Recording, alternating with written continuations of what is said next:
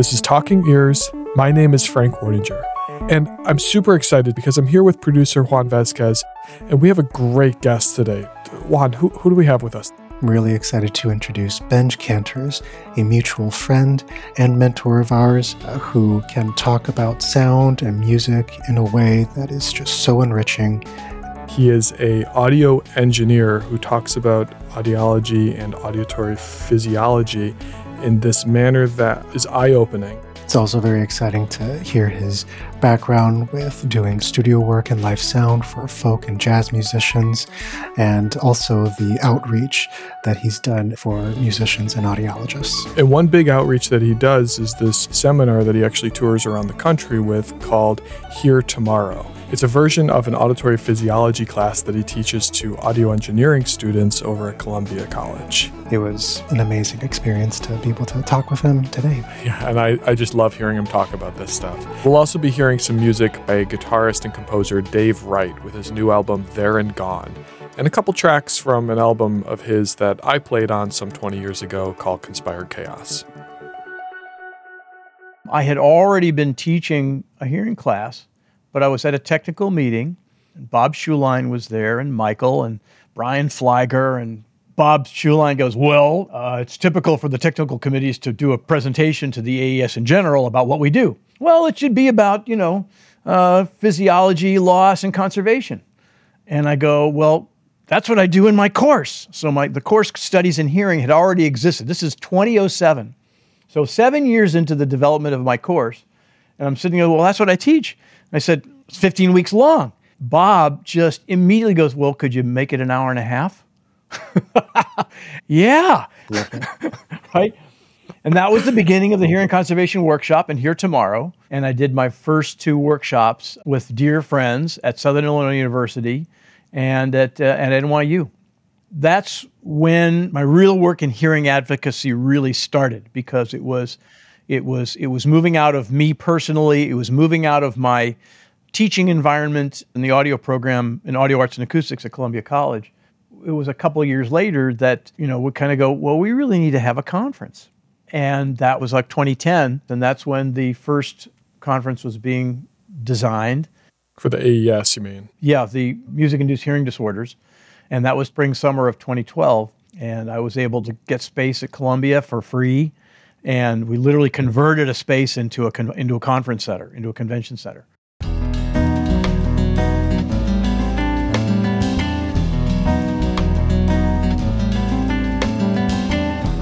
1973 was my beginning in the music industry at a place called Amazing Grace, which some listeners may know about. And it was at the time, literally a folk coffee house. No joke, I had a little Shure M688 mixer. Amazing Grace already existed, and two of the folks there were old friends of mine from the radio station. And they go, hey, we're doing a bigger show and we need a mixer, and you want to bring your mixer, and why don't you come and help us? I mean, that's how it all started. Yeah. And so that's when I started really get involved in music and live music. Mm-hmm. In 1974, there was 13 people running it. We split in half, and half went to Eugene, Oregon, and half stayed in Chicago. And we opened what became one of the best clubs in Chicago. 400 seats. We decided that we were going to get a really good sound system, and we had studio-grade equipment in our PA system.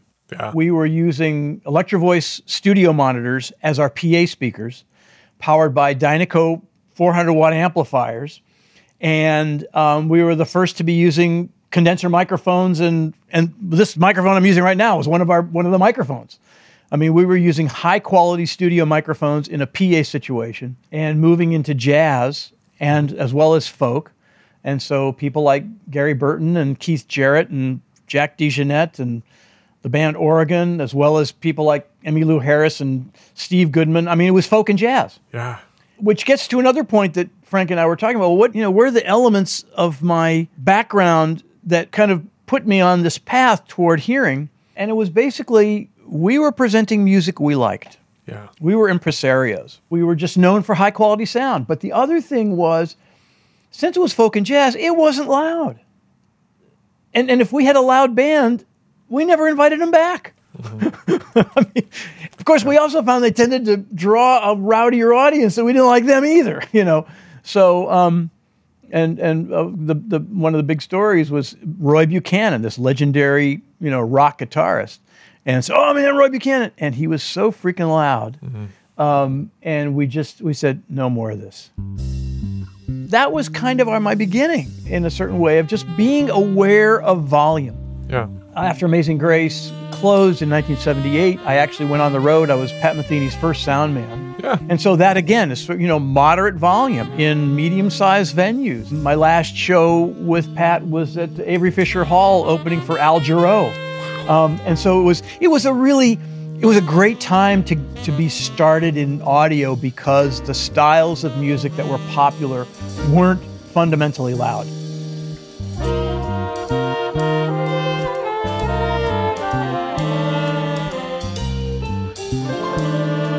And then I kind of moved into the studio. It was called studio media recording. My reputation in folk and jazz followed me into the studio. Not that I didn't do the occasional metal band or funk band. By and large, my work was folk and jazz. So again, moderate levels. Yeah. There was some point in my years at Studio Media, and my buddies, Scott Steinman, who was my partner, and Dave Appelt, who was our technical engineer, and he's now out freelancing in LA. We all kind of realized, you know, after a couple hours and things get loud, you just don't know what you're hearing anymore. And we called it kind of an intoxication. Okay. So we went down to the Radio Shack that was literally 2 blocks down and picked up an SPL meter, a sound level meter. And yeah, we noticed, things creeped up to about 100. It's time to stop. Let's time for lunch. I can see by the meter here that it's time to have a break. Boy, we've mentioned the Radio Shack SPL meter so many times already, but like, it's this one little tool that's just ubiquitous, and it's just everybody's got 3 of them. Well, you know, it's this is a tangent, and if the whole thing's a tangent, Benj. Well, talk to my students. They'll say, "Yeah, he goes off on these tangents sometimes, and sometimes I can follow, and sometimes I can't." Anyway, we should talk about weighting. In my course, there's an assignment, getting to know DBA. That's not the exact title. Once upon a time, before apps, we literally had a collection of about 30 or 40 Radio Shack sound level meters. Yeah. The assignment was check out a sound level meter and spend 2 days measuring stuff. Yeah. And here's the NIOSH OSHA chart. One starts at 90, one starts at 85, 3 dB exchange, 5 dB exchange. I said, look, you're musicians. You're so sensitive to timbre and tone and pitch. You can be just as sensitive to loudness, level. And I know there's a difference. But the point is, standing under the L on Wabash Avenue in Chicago, and the L roars by, is about 95. Yeah. And they go, oh, that's 95.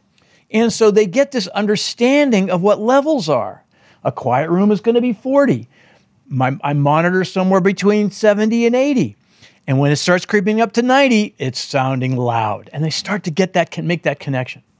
But the bottom line to all this is that the sound level meter is like one of the most important and easy tools to acquire, either as a musician or a sound engineer, to get to know what that stuff is. And to go, oh, well, that really wasn't safe. Yeah. Really, you know.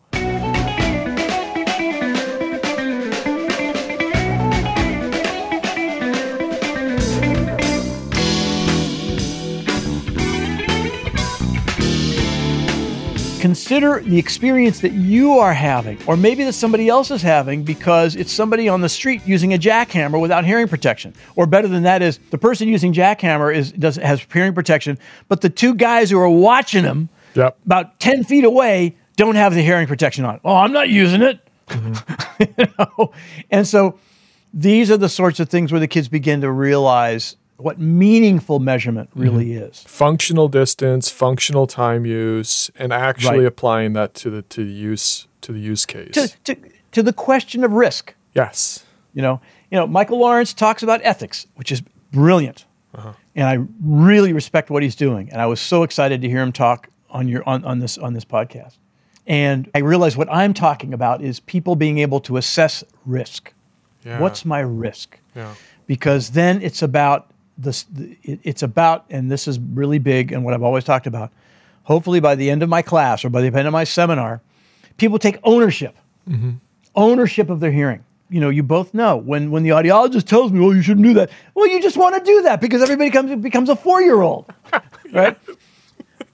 But when they kind of go, "Oh, I'm hurting myself," Right. and of course, here's where the term injury that Michael Santucci coined becomes really, really important. Yeah. You're injuring yourself. No, Benj, I love the emphasis on education that you have. You know, I remember listening to you and claiming that ownership. You know, I just feel like I just get that insight again and that motivation to do that every time, you know.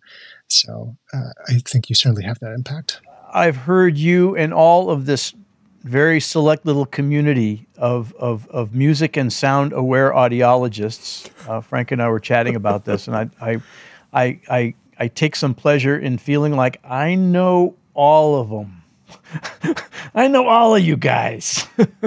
and some are my former students, but many are just, you know, by way of NHCA, networks like Sensophonics. You know, we have this slowly growing community of music-aware audiologists. But I think that's one of the biggest things because, again, both of you, you both understand, my thing is education and giving people an easy way to understand how delicate their hearing is. I mean, you know, here's another one I always do. I say, okay, how many people here enjoy a sunny day lying out on a field staring into the sun? And a third of them all chuckle. Yeah, I said, how many here enjoy a concert standing in front of the speaker stack? And a third of the hands go up. And I go, hello? Where do we get off thinking that our ears are any more bulletproof than our eyes? I have all these little sayings. We know more and do more for every other part of our body. Yeah. Right? Go to your local Duane Reade, Walgreens, CVS, and you'll see rows and rows of products for every part of your body and maybe 6 inches of shelf space devoted to your ears. Yep. And at that, it's like tinnitus relief. Yeah. Stuff that doesn't have any value. Yeah. Right. Yeah. That's brilliant.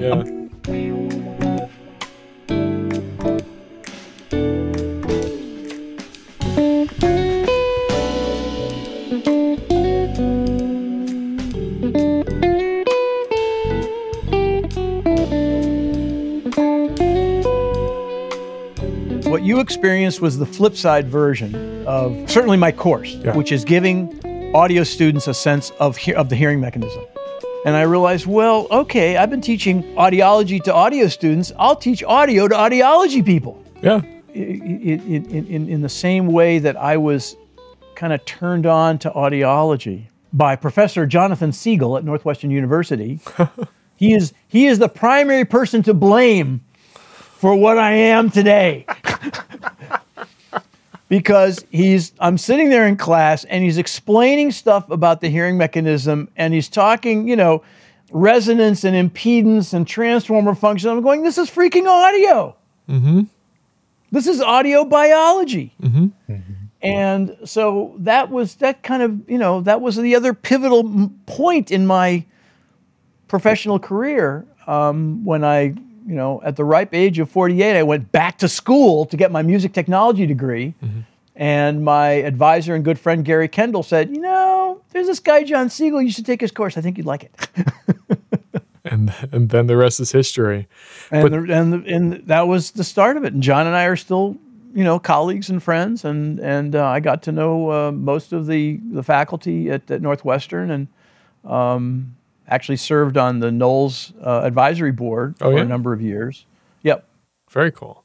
Well, the thing that strikes me and the thing that I think I wish that there was a way to make the listener understand that this isn't just hyperbole, but the way that you present the ideas, the facts, the information is through what I can only describe as like practical analogies. You bring props, you bring gear, and you demonstrate it in a way that show and tell. I've never heard explained before. You explain what a compressor is and isn't. What you're doing, and I don't know if this is your actual intent, maybe I should be quiet and let you talk, but you're making a thing visible and tangible that is sound, is invisible, intangible, and you're making it visible and tangible, and that's so cool.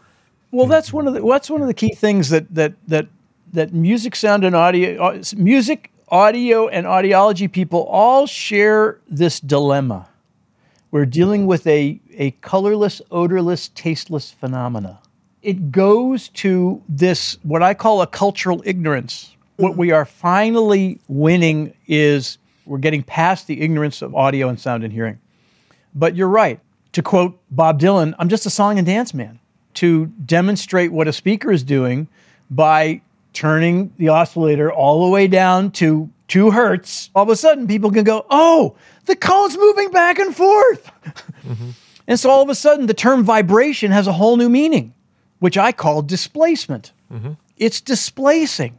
It's going back and forth. It's going back and forth really, really fast, so fast that you can maybe not even feel it, right? You can feel the cone at low frequencies. You can feel that it's moving back and forth. But you turn it up to 500 hertz, you can't feel it anymore. You can hear it. Mm-hmm. The demonstration is what's really, really important from the standpoint of audio. And from the standpoint of teaching hearing, I've just got a collection of animations and videos and clips that I play that sort of in a logical progression, I literally go outer ear, middle ear, inner ear. And I start with this brilliant diagram by Jim Yost, who now teaches at Arizona State. He used to be at Loyola.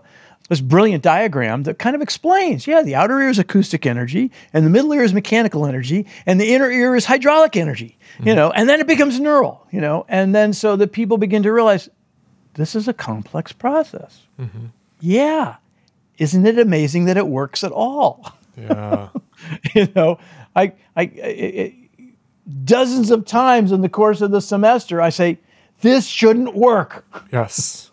And then because it's delicate, because it's fancy, because it's incredible, because it's miraculous, we should care more? Do you take it to that why absolutely. step, or do you... That becomes, okay. I want to hear. Here's the hearing conservation workshop. The first slides are, we just don't think about hearing. Mm-hmm. We are visually oriented, right? I read you loud and clear. I can read them like a book, right? Hearsay. It's only hearsay. I mean, it's in our language, right? Yeah. We're so visually oriented and not orally oriented. And my other big one is we've had mass producible print, visual print for 500 years. We've had mass producible audio for a little over 100 years. Mm-hmm. So there's a 400-year jump, right, on the visual. Yeah. Modern audiology really didn't start until Harvey Fletcher started doing his work at Bell Labs in the 30s. Yeah. We have Harvey Fletcher in the 30s. We have von Bekeschi in 1961, who all of a sudden goes, oh, frequency selectivity, right? And then in the late 90s into 2000, we have Hudspeth and Peter Dallas figuring out the outer hair cells, right?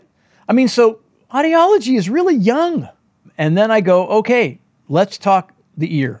The next third of the lecture, of the presentation, is literally a crash course in physiology. Here's how the outer ear works. Here's what's going on. Here's the EQ of the outer ear. Oh, wow, look at that bump at 4K, right? Oh, what do you know? Okay, I let it go. Then we go into the middle ear, and I talk about the transformer function, and I talk to audio kids about transformers. I go, transformers? Mm-hmm. We have them all over the place in audio. Guess what? Your middle ear is a transformer too, because there's an impedance mismatch. And I go into that. And so they're going, oh, I understand all this stuff. They get it. I'm talking their language. Yeah. And then I get into the inner ear, and I play this wonderful piece by Hudspeth. You've probably seen it. It's the unrolling of the cochlea and toccata fugue in D minor. And and that's what's going on in your ear, Oh my God, And then I talk about inner and outer hair cells. I said, this is where the information, here's the inner hair cells. They're the listening cells. And now check this out. And I show them outer hair cells. And there's a beautiful Wada Lab image of an outer hair cell flexing. Yep. And again, these are sound students. They understand gain structure. I say, here's the gain structure of the outer hair cell. And that language really helps. Well, of course. Yeah. I'm talking to them in their own language. I say, look, when things are really quiet, you need help. The outer hair cells give you the help. And I show them in the graph, it literally shows 60 dB of gain. I was just going to say, the thing that stuck with me the most, I think that the phrase that stuck with me the most is like, when I went to your first seminar, I was just only 6 years maybe out of music school and a fresh audiologist, big eyes. I was sitting there thinking, okay, I'm understanding the analogies. This is fantastic, great way of talking about it. And then you said the outer hair cells have 60 dB of gain. And I thought, my mic pre barely has 60 dB of gain. That's a typical mic pre. What? Like, that's insane. And then of course, and then I go, okay, and now if you always, so it's an amplifier, cool, 60 dB. Yeah, but if it was 60 dB all the time, then when the actual sound pressure was 60 dB, you'd be at the threshold of pain. Yeah. So what's going on? I said, they turn themselves down. It's mind-blowing. They are self-regulating. Exactly. Well, you know what? I've known that for years. And then later, again, a little tangent, I was literally sitting at dinner with Mario Ruggiero at Northwestern, who was Peter Dallas's assistant in the outer hair cell work. I said, Mario, so what about this variable gain? He goes, we're really not sure yet. We know there are some neural connections that are regulating the outer hair cells, but we think some of it's in the cell itself. Literally cellular intelligence, which is mind-blowing, right? But then if you're listening loud, the first thing to go are the outer hair cells. Mm-hmm. What happens if the inner hair cells go? Then you got nothing. But the outer hair cells, then you lose gain function and your thresholds go up. But they don't go up the same because once you hit 90, 95 dB, the outer hair cells go passive. So your sense of quiet is changing, but your sense of loud doesn't. And so I go, many of you have relatives who are hard of hearing. And the classic scenario is, speak up, speak up. Oh, you don't have to yell. And they all nod their head. I go, that's recruitment. Mm-hmm. That's recruitment. And so I say, okay, so you damage the cells according to the frequency, and what you lose at that frequency is dynamic range. So all of a sudden, these music and audio students realize it's not just losing volume. Mm-hmm. It's a frequency distortion. It's a frequency response distortion. It's a dynamic distortion. It's like, but they totally get it. Yeah. You make it so practical and three-dimensional. That is why you are such a good teacher, explainer, lecturer, because you know how to speak to that audience.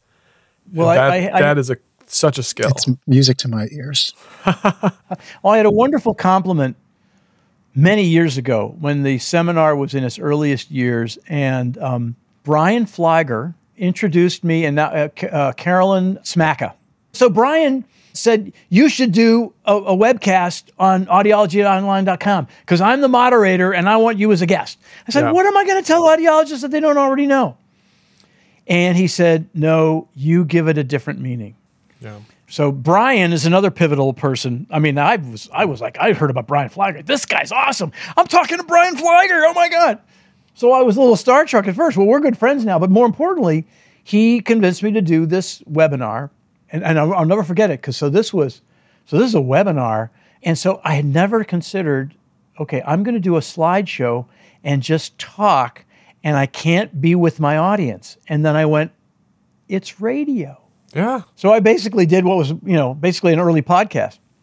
Anyway, the responses were amazing. Yeah. I mean, people going, this has changed the way I'm going to address my practice. And this is audiologists talking. Yep. So anyway, Carolyn then says, I'd like to see your seminar. She came to one of my NYU seminars. Oh, cool. I've spoken at NYU every year since 2008. So Carolyn came to one of my seminars, and then I'm talking to high school students at this point. This is like the summer program, and I'm teaching high school kids about their hearing. And I finished the seminar, and some kids come up to me afterwards. She goes, I've never heard such thoughtful questions, and I've never heard anybody explain the cochlea in 5 minutes. That is a good compliment. It was really pretty cool. That's speaking to your quality as a presenter. Well, I'm a song and dance man. It's so good. I'm into the theater. But your total understanding of the topic and, your proficiency in how to express it through language and using the different language that musicians have, but you're also talking the language that audiologists know. Right. So it's bridging the gap, and hearing it that way, I feel like I learn just so much more each time I hear all of this, but I can only imagine it does even more for musicians and new up-and-coming audiologists. Yeah. I describe it as saying we all really speak the same language, just different dialects. It's a good way of putting it. Sure. We all speak the same language. Yeah. Energy, frequency, time. Those are the three domains of sound. And every audio engineer knows it, and we have graphical situations that explain energy, frequency, and time. Musicians have it. It's called a score, right? And audiologists have it in forms of, here's the audiogram, and here's tuning curves. Each of us have our own understanding of these domains of sound and audio and hearing that civilians, that's what I call people who don't know this stuff, just can't understand. Acousticians do. They get it. It is very, very foreign to civilians.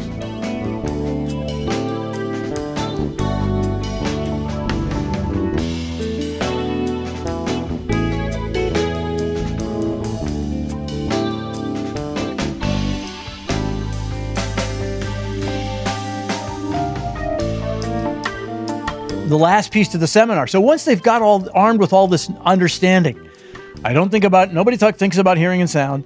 Now I think I understand a little bit of how the ear works and how it breaks. Then the last piece is, so what are the hazards? Rock music. How about sporting events? How about jet skis? How about the military? How about, and so I literally go through all these different non-music as well as music. Marcel Chasin has a wonderful chart of how loud acoustic instruments can get. Mm-hmm. Michael Santucci will say it. And classical musicians suffer more hearing loss than pop musicians. What?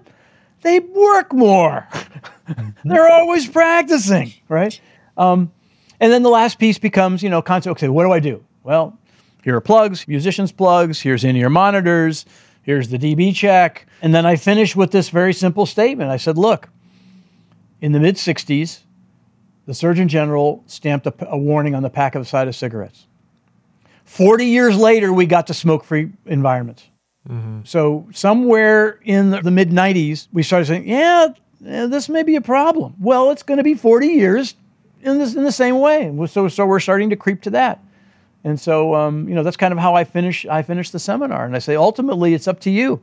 You've got the information. Now, what are you going to do with it? You're going to use it. You're going to care. You can care. You cannot care. But it's entirely up to you, which I think is, in the end, the key to what I try to do. And that gets to the whole issue of ownership. That's powerful. I want to walk away with people feeling like, okay, I got to take care of me. Mm-hmm. Mm-hmm. I'm going to take care of my hearing. Nobody else is going to take care of my hearing. Right. That's inspiring. It's optimistic, but it's inspiring because it kind of lights a fire under you, right? It's like, well, now I can't. And it's move. the truth. Yeah. People wear helmets on motorcycles because they want to take care of themselves, and they realize, well, I like riding without. I like loud sound. Mm-hmm. I like a nice loud concert every now and then. Michael Lawrence is helping us work around that one. Mm-hmm. But I think we have finally learned that some things we like aren't necessarily good for us.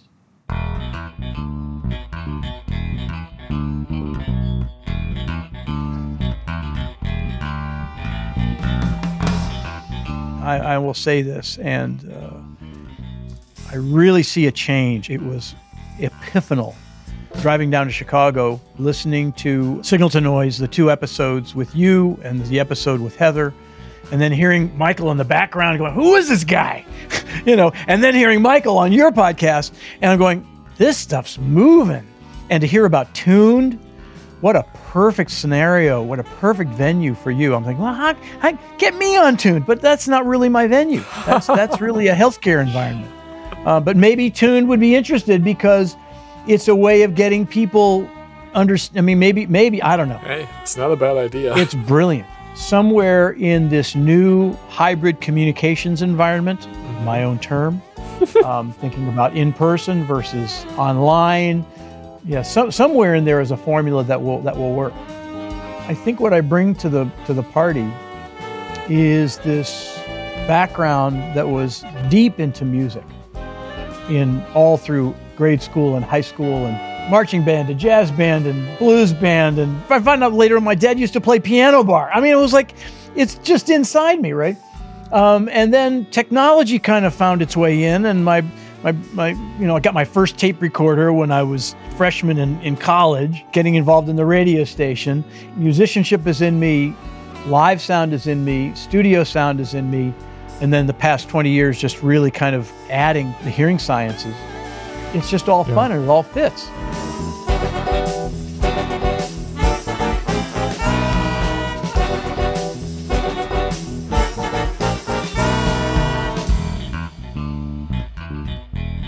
I show my kids my audiograms, 3 audiograms when I was still in grad school, I think 4 years later and 4 years later again, and you can see the change, right? My last audiogram was with Heather, and we went to 15K, no response. Right? Actually, she turned it up and I hit the ceiling. She goes, "That's recruitment." I said, "Oh, wow, cool, that's recruitment." Again, just in terms of the progression of experiences, was I got to know Michael at the right time to be fitted for my first set of custom plugs, that I was able to preserve my hearing for a good 20 years. Mm. So you're blaming Michael Santucci also. I blame him for a lot of stuff, but you're blaming him of course. But I think, and so how are yours now? They're not great. Mm-hmm. I have continuous tinnitus. It's louder in my right ear than my left. I've had tinnitus most of my life, very, very, very subtle. But I had kind of an auditory accident with a chainsaw 2 years ago. And that was like, oh man, I screwed up. I really screwed up. I felled a really big tree, and I had muffs on, but I didn't have a good seal, and I thought it was good enough, and it wasn't. Yeah. So I've become my own poster child. But some of my hearing loss is hereditary. Mm-hmm. My mother lost her hearing. She grew up in the Republic of Panama. I don't think she ever went to any loud concerts, and so, but still suffered loss. My dad was in the military. He definitely suffered loss, but that was military based. Mm-hmm. So again, a part of what I bring to the party now is my personal experiences. And so, like I say, I showed my kids my audiograms. Look, here I am, when I was 50, really good. Of course, that's a combination of being careful because I wasn't going to a lot of loud concerts. Was a live sound engineer, but I don't know how loud it got at Amazing Grace, but I know it wasn't debilitatingly loud. 95? Yeah, absolutely. Mm-hmm. Well, Pat Metheny got loud too, I'm sure. Well, it's interesting. He could get loud. Yeah. Pat's rig was very, very loud, and I knew from Steve Rodby, who played bass for him, and Steve and I are old friends. And Steve just talked about, he wore custom plugs on the stand playing for Pat. Mm-hmm. And he told me one day about the day he forgot his plug, got onto stage and realized he didn't have his plugs, and the agony of playing a set on stage with no protection. Yeah. It just happens. Again, I'm not blaming Pat I'm not blaming anybody for anything. Completely. It's all circumstantial. Do I feel bad that I screwed myself up by dropping a really, a 100-foot tall tree with inadequate protection? Yeah, I feel bad. Well, I got over it. Yeah. But it does teach the point, which, you don't want experience to be your only teacher, but it teaches the point of the fragility and the amazingness of our hearing system. Absolutely. Absolutely. And then in turn, it changes the way then you talk about it. So it's not a for nothing experience, right? It makes it. No, I take advantage of the unfortunate experience that I had. Right? To say it can happen in an instant. Yeah. Yeah, you can be careful until that moment that you're not. Yeah, exactly right. Exactly right. And I was always very, very, very careful. And I use a lot of machinery up north. Yeah. Tractors and chainsaws and leaf blowers and just all kinds of small. I've become big on small engine repair. But anyway, I'm big on small engine repair. Looks like a T-shirt to me. You mentioned dB weighting curves, which is usually when people who, as you put it, civilians mentally check out. But it's such an important conversation, and it relates to something that musicians know, which is EQ curves. And civilians understand filters on cameras and pictures. But the way that you explain it, you make it understandable. Right. So I want to lay you the floor. Why DBA and why maybe something else sometimes? Okay. the different curves typically get used by different practitioners. Mm-hmm. Nobody uses perfectly flat. It's usually C or A. C is used by acousticians. They want an accurate, objective measurement. dBA is a curve which kind of harkens back to Harvey Fletcher, an EQ adjustment that sort of conforms, and I'm saying sort of because you look at the curve and say, well, that doesn't look like Fletcher-Munson, and that doesn't even look like the EQ curves of the outer ear. So no, it just is. It's providing some degree of compensation or adjustment for the sort of natural EQ of the auditory system. Once you end there, you go, look, dBA is what we have been using for however many years. Mm-hmm. That's our system. I don't care whether it's accurate, truly accurate or not, but it is the basis of all the research that's been done, all of the analysis that's been done, NIOSH, OSHA, that whole thing of the 70s when they looked at 1,100 workers in the auto industry and looked at what their exposure was and how loud was the piece of machinery and it was how many hours, and it's groundbreaking, seminal research that got us to the point that we had some sense of what's the risk at different sound pressure levels. So the bottom line is, it's dBA. Mm-hmm. What, don't you want dBc? No, because it doesn't relate to hearing risk. Because this is the calibrated tool that was used. This is simply the standard that we use. Is it the best standard? No, it's what we came up with, and we've been using it ever since. Yeah. You can get all, I don't know, technically ethical about, well, it's not really right. I said, it doesn't really matter. That's a good point. It's a measurement system by which we have learned to assess hearing trauma risk.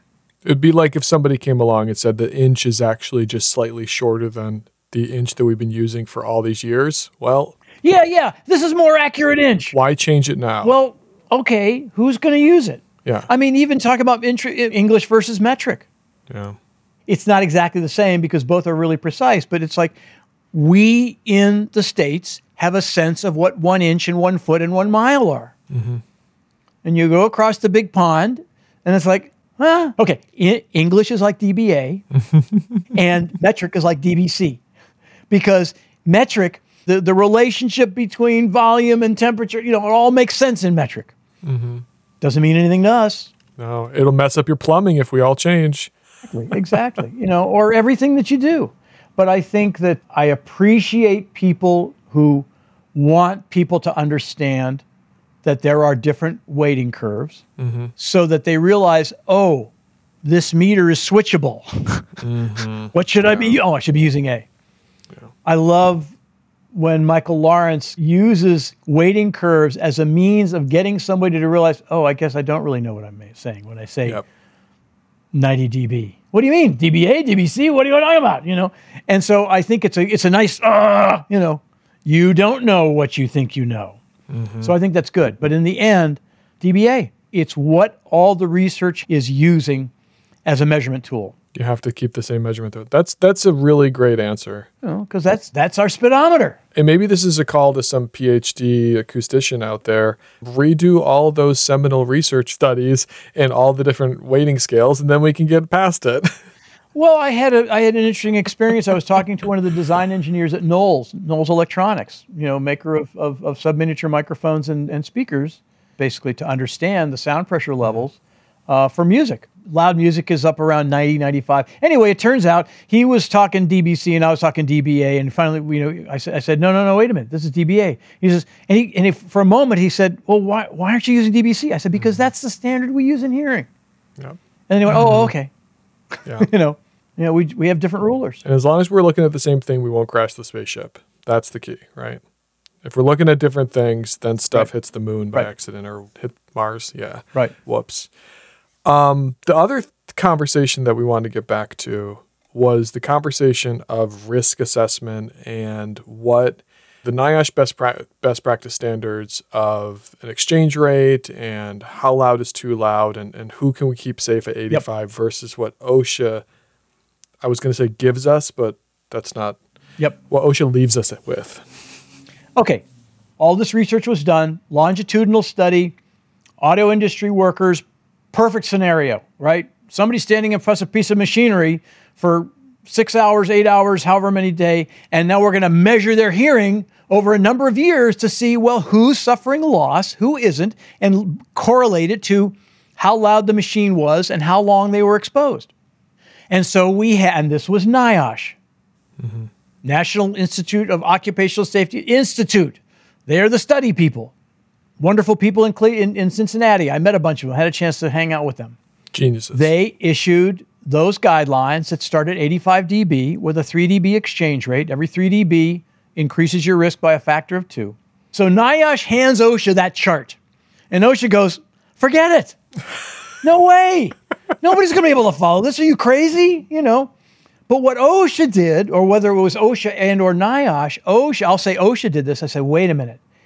This is what is safe for 97% of your sample. So there's still a 3% group that is still going to suffer loss, even with the NIOSH curves. Yeah. So OSHA said, okay, what if we rework the data, same sample, same data, but let's rework it and figure out what would be safe for 75% of the population. And that's where the OSHA chart comes in. 90 dB at 8 hours and a 5 dB exchange rate. So the bottom line is, are you part of the 25% or the 75%? To which I go, there's no measurement for risk. Yep. The only thing you can do is get an audiogram, get a baseline, go back in a year or two and see where you are. Is there no change? And it literally, there's nothing more you can do than say, okay, whatever I'm doing, it's good. Or, there's loss. Yeah. And so we get to something that Michael Santucci is doing, and I'm sure more and more audiologists are doing, is I say, okay, well, we did a profile on you when you came in for your baseline. Let's look at your profile. It gets back to the individual. Say, you got to go and get tested. Oh, I'm afraid, and I love when both you and Heather and Laura, and I'm sure Juan, you get the same thing. Oh, I don't want to know. It's like, what are you, nuts? Yeah. Of course you want to know, because most likely it's not as bad as you think, which we all know is usually the case. Oh, it wasn't that bad. But the bottom line is, the only way you can assess your own risk is through audiometric testing. That is the only way.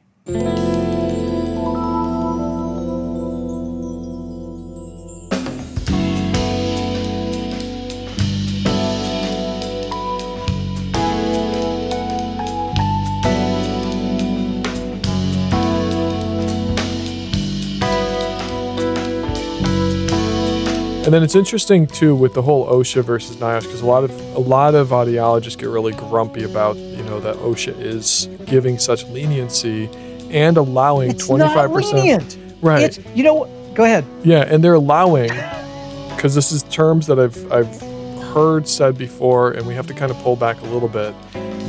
We say that they're allowing 25% to get hurt, but there is another stipulation within the OSHA law that with the annual exams, like you just mentioned, if you get annual exams, if you then show change, then we start using 85 as your starting point and requiring hearing protection devices. And so the idea being, 25% of people, they're going to get a change, but we're going to act upon it quickly. And so to your point, the hearing test is the deciding factor as to who needs additional care. Right. That is our only way of knowing. From that point, we go to, your typical pure tone thresholds.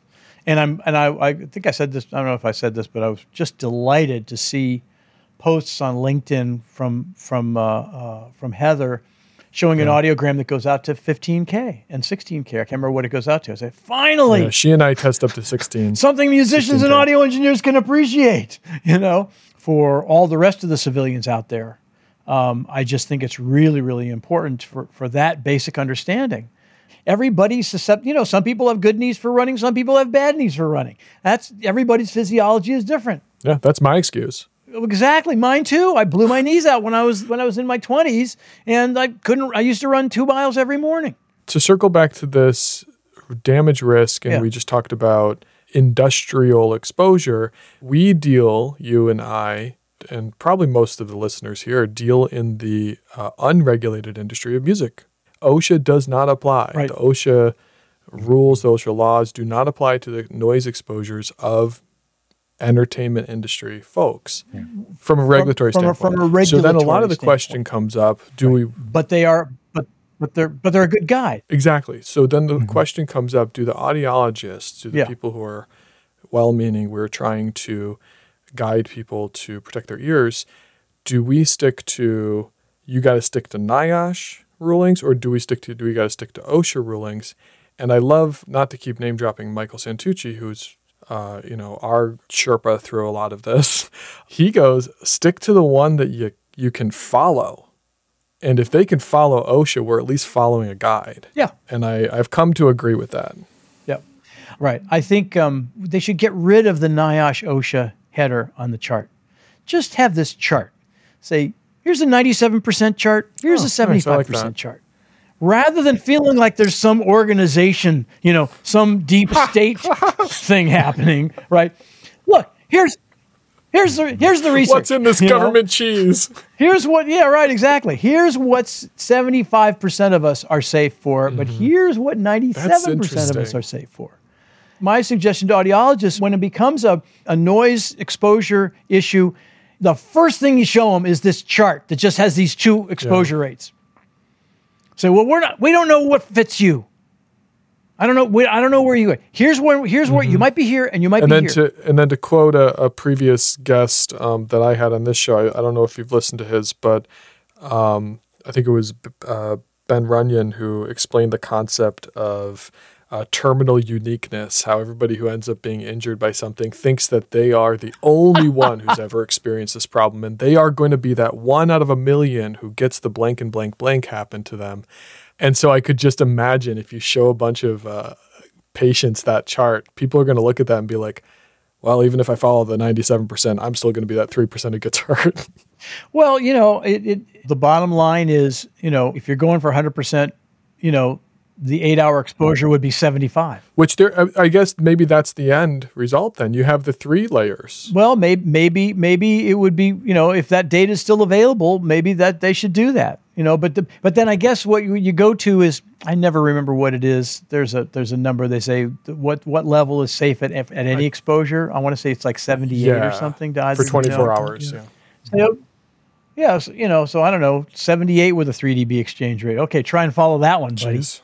Bottom line, I think softening the presentation of the exposure risk chart makes it easier for the patient to go, oh, this is what happens if I smoke a pack a day. Right. This is what happens if I only smoke a couple cigarettes a day. I think it actually promotes a little bit of a sense of ownership. It's reachable goals too. One of these is you. We don't know yet. Well, we're going to figure that out. How are we going to figure that out? You're going to let me test you now, and then you're going to come back in a year. And then we're going to know. Yeah. No, and then the patient walks away going, oh, okay. Well, I just have to wait. Wait. And I want to come back. I said, and what do I do? Don't do anything different. Do whatever you do. Because you may be fine. But we won't know until you come back. Yeah. Yeah, that's actually quite smart.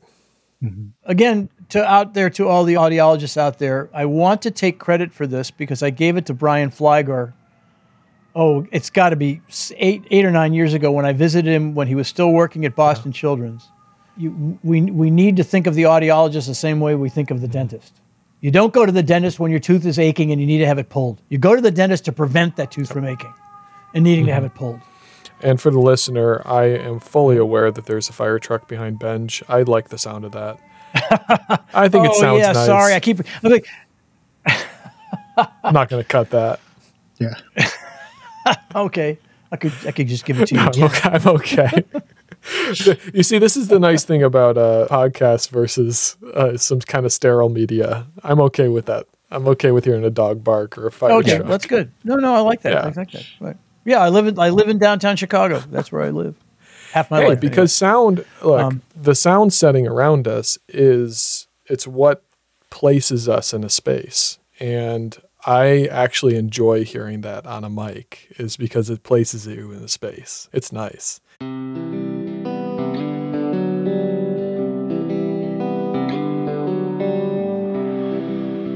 But I like to ask this question. I mean, you've heard it at NHCA. I like to ask it to my students, but a lot of the people that I ask it to have never heard it before, so I'm curious your answer.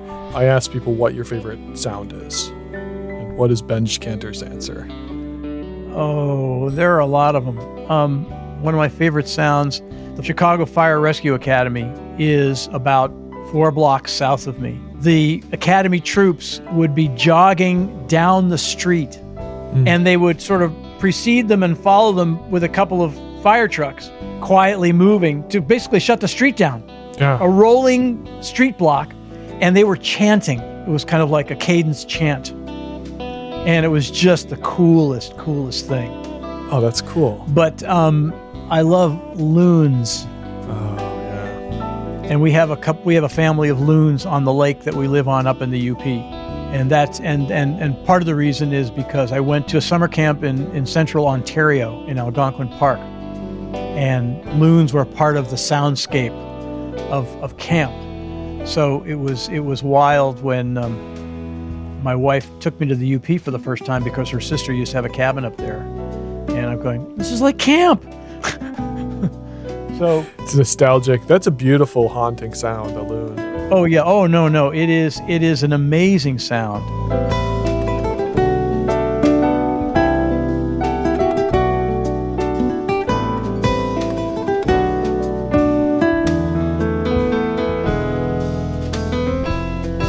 We basically already answered this, and I ask it as just a simple 2-word question because I like the open-endedness of this. Why loud? Okay. Yeah. And I'll give it to you from an audiological standpoint. Cool. When the outer hair cells shut down, something happens. Up in the 90s is when outer hair cells go passive. That's when it's loud. I'm not saying that's necessarily, why loud? Why? Because I think there's a certain a universal sense of loud. I'm just saying, and again, I have no basis for this, but something's going on up at that point, where the cochlear amplifier is no longer needed. And it's all inner hair cells at that point. But the other thing about loud, and again, I'm looking for some confirming research, but I saw something and I saw it and I've never come back. It was called saccular hearing. Yeah. That you can see it in the literature. Everybody talks about helicotrema and that it's basically a low-pass filter at 200 hertz. And to me, that's why we don't test 125, because it's not in the cochlea anymore. It's in the vestibular system. The otolithic crystals at low frequencies, they're getting shaken. It explains why the EQ curves on Santucci's in-ear monitors has this rising low end. Something else happens when we start shaking the vestibular system. There's an endorphin response. We talk about that. Yeah, there's something going on that is associated with loud. And I feel like you're getting to like an evolutionary Well, yeah, absolutely. standpoint And we get into the into the cognitive studies and stuff that Nina Kraus is talking about, and Dan Levitin especially. Rhythm is in the cerebellum. The most primitive part of the brain is where rhythm is being, is it any wonder we get mystical and trance dance and all that kind of stuff when you got this heavy low end beat? But I also talk to my students who go to some electronic music concerts. My favorite example is Excision, this EM artist. He's in a 4,000 seat venue with 150K in the subs alone. Jeez. And I go, do you get dizzy? And they go, yeah, I get dizzy. There you go. And that's fun. That's your sacral getting shaken, And I saw the term, again, I don't know where, and I can't find it, vestibular hyperacusis. Yep. Hair cell stress. It's not just in the cochlea. It can be in the vestibular system as well. There's not enough research in it. There certainly isn't. There is so much about music exposure that we just don't understand. So much of the research, obviously NIOSH and OSHA, is based on steady state noise exposure. Music is neither steady state nor constant frequency. Yeah. It is dynamically diverse from constant from steady state to impulse noise. How do you quantify that? Mm-hmm. What you need is literally a multi-band LEQ that is fast enough to present impulse noise because of the kick drum or the slapping bass note. And all we're doing right now is measuring gunfire. Yeah. Oh, that's a great point. So, and so it gets to the point where you say, well, what are we going to do? I say, we're going to work with the tools that we have. Yep. It's called DBA. All we got. It's called LEQ. Yeah. And again, so what am I going to do with it? I don't know, but I'm just going to be more aware of it. Mm-hmm. As a sound engineer, as a musician, I'm going to be as conscious of the EQ as much as I am of the overall loudness or level. Mm-hmm. That's such a good point. And at any given moment, the peaks and valleys, like if you looked at the spectrum, at any given moment, industrial noise is a flat line-ish. Yeah, exactly. Versus music is spikes. It's comb filters, it's harmonics, and it's sharp, specific notes by definition. So it's like getting hit in the face with like a flat rock versus like a pointy, Well, it's going to be all those things. It's going to be a flat rock. It's going to be a pointy rock. You're going to get drenched in water. You're going to, it's chaos. It's chaos. Yeah. But like, conspired chaos. Now it's well, I was going to say it's ordered, which is why we call it music. Yeah. But when you look at it on a more simplistic level, you go, well, it's all these different kinds of spectral and dynamic stimula experiences. Because I love this part of the tone because it really gets smooth, and I love this part of the tone because it's kicking me in the head. And so how do you measure that? That's so cool. Okay, well, Benj, this is so fun. So fun. Well, Frank, you have brought great joy to my day. Yes. To be able to talk about this stuff with you and Juan. Thank you so much for spending the time to talk with us because it's always such a delight. So thank you so much. It's a joy for me.